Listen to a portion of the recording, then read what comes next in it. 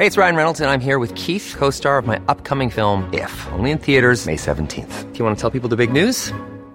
All right, I'll do it. Sign up now and you'll get unlimited for $15 a month and 6 months of Paramount Plus Essential Plan on us. MintMobile.com/switch. Upfront payment of $45 equivalent to $15 per month. Unlimited over 40 gigabytes per month. Face lower speeds. Videos at 480p. Active Mint customers by 531.24 get 6 months of Paramount Plus Essential Plan. Auto renews after 6 months. Offer ends May 31st, 2024. Separate Paramount Plus registration required. Terms and conditions apply if rated PG. Bagong Pilipinas, what is it? Every administration seems to have had its own branding, and when it was publicly announced that President Ferdinand Marcos Jr. was adopting Bagong Pilipinas, there was no shortage of critics and skeptics. In a sense, people have a right to be skeptical. After all, it has happened so often that the achievements fell far short of the avowed vision. But that has not been true of all, and it certainly would be unfair to past administrations to claim that they failed to deliver on their promises. And perhaps, that is where Bagong Pilipinas just might make a distinct contribution. The novelty of Bagong Pilipinas consists in the fact that it does not announce some new discovery or proclaim a breakthrough doctrine. It offers a perspective, proposes a vantage point by no means new, but certainly an invitation to a renewed vision.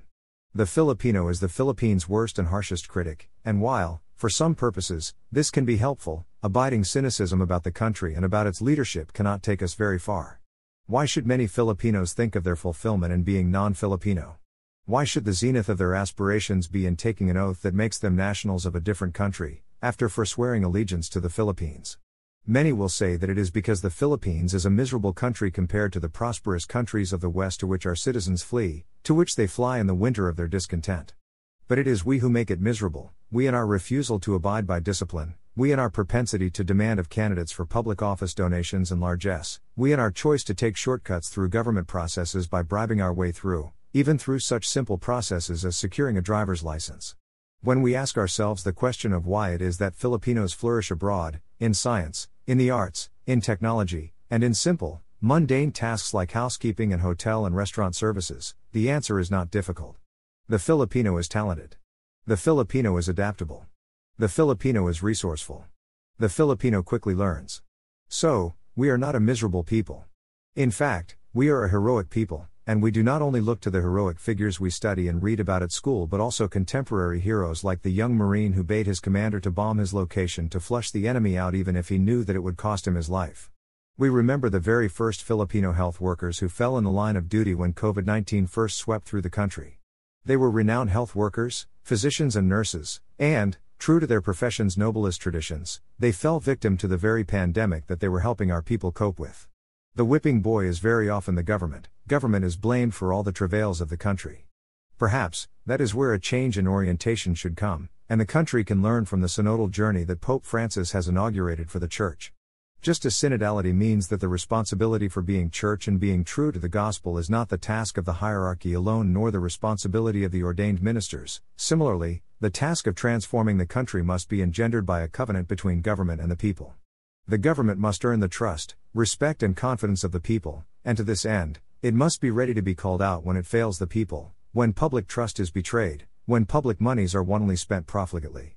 But the people must carry their part of the burden, and public-private partnership projects are one form, but not the only form.